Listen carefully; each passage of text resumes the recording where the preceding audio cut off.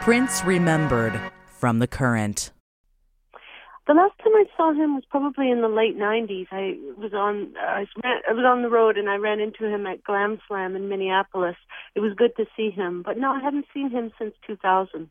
Give us a sense, what was it like to work with Prince in the studio? Well, you had to be prepared to work very, very fast and as seamlessly as possible. What he wanted was to be able to move as quickly as his ideas came, and his ideas came very fast. So my job was to have everything set up and all the instruments tuned and all ready to go. We needed to be able to move from the studio at his home. This is before we built Paisley Park. His home studio right to rehearsal and vice versa. So we could start a song at rehearsal and then move it to the home studio. We needed to be able to jump on a plane at any moment and go to Los Angeles, take all the tapes with us, and resume work there, and then pop right back and pick up as if we had just walked next door. So it required that you be able to work on very little sleep, and I had to be fluent on the equipment the way he was fluent on his instruments. So I was, and so it was a good match.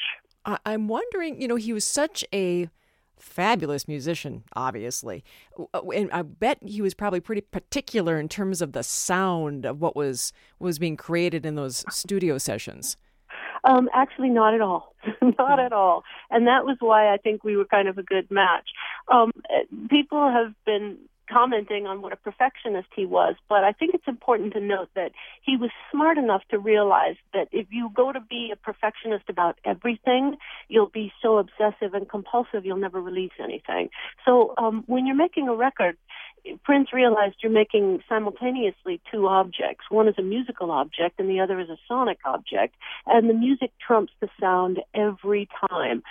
He was meticulous and a perfectionist about the music. Everything, the performances had to be perfect, and he would go over them again and again. As great of a player as he was, he still made mistakes, so he would go over them to get the music perfect.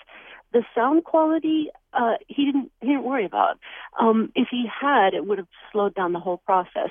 That allowed me, who joined him in 1983 as an audio technician, that allowed me to learn on the job to become a recording engineer. A recording engineer has more creative control over shaping the sound.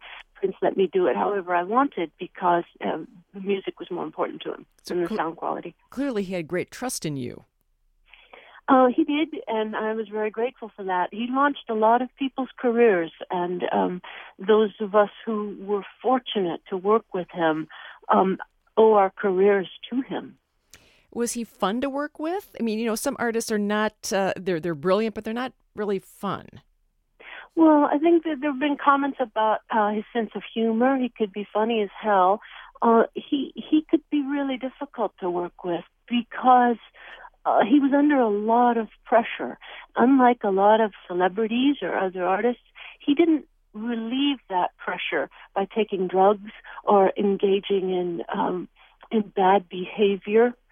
He was able to take that pressure and let it be released slowly over time rather than one impulsive, angry burst.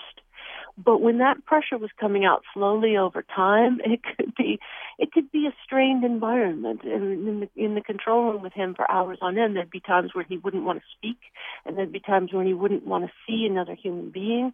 That was tough. But I was aware, all of us were, that he was under pressures that he wasn't sharing with us, and we had to just let it pass.